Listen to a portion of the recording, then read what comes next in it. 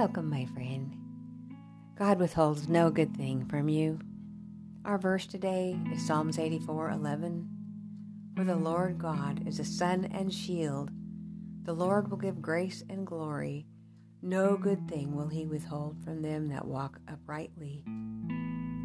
The promises of God are full and abundant. There is no need for anyone to depend upon humanity for strength. To all that call upon him, God is near to help and succor.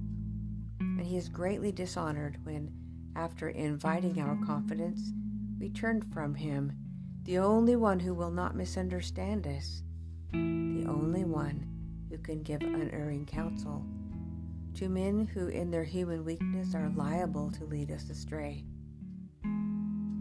God loves the sinless angels who do his service and are obedient to all his commands, but he does not give them grace. They have never needed it, for they have never sinned. Grace is an attribute shown to undeserving human beings. We did not seek after it.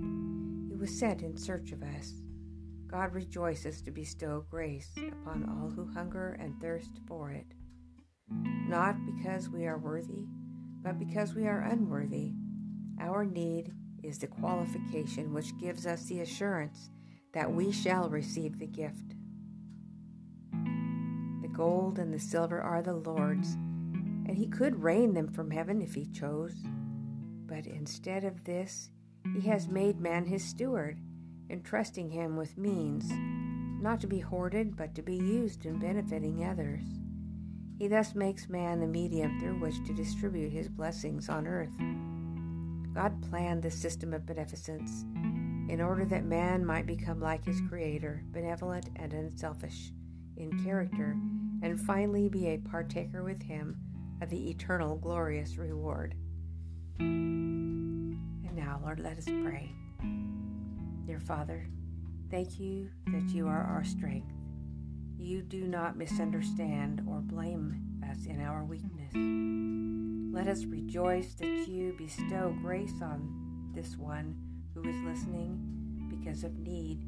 This is our qualification. Let us prepare to partake with you of eternal glory. In Jesus' name, amen. Please join me tomorrow morning for just a few minutes of meditation, a Bible verse, and a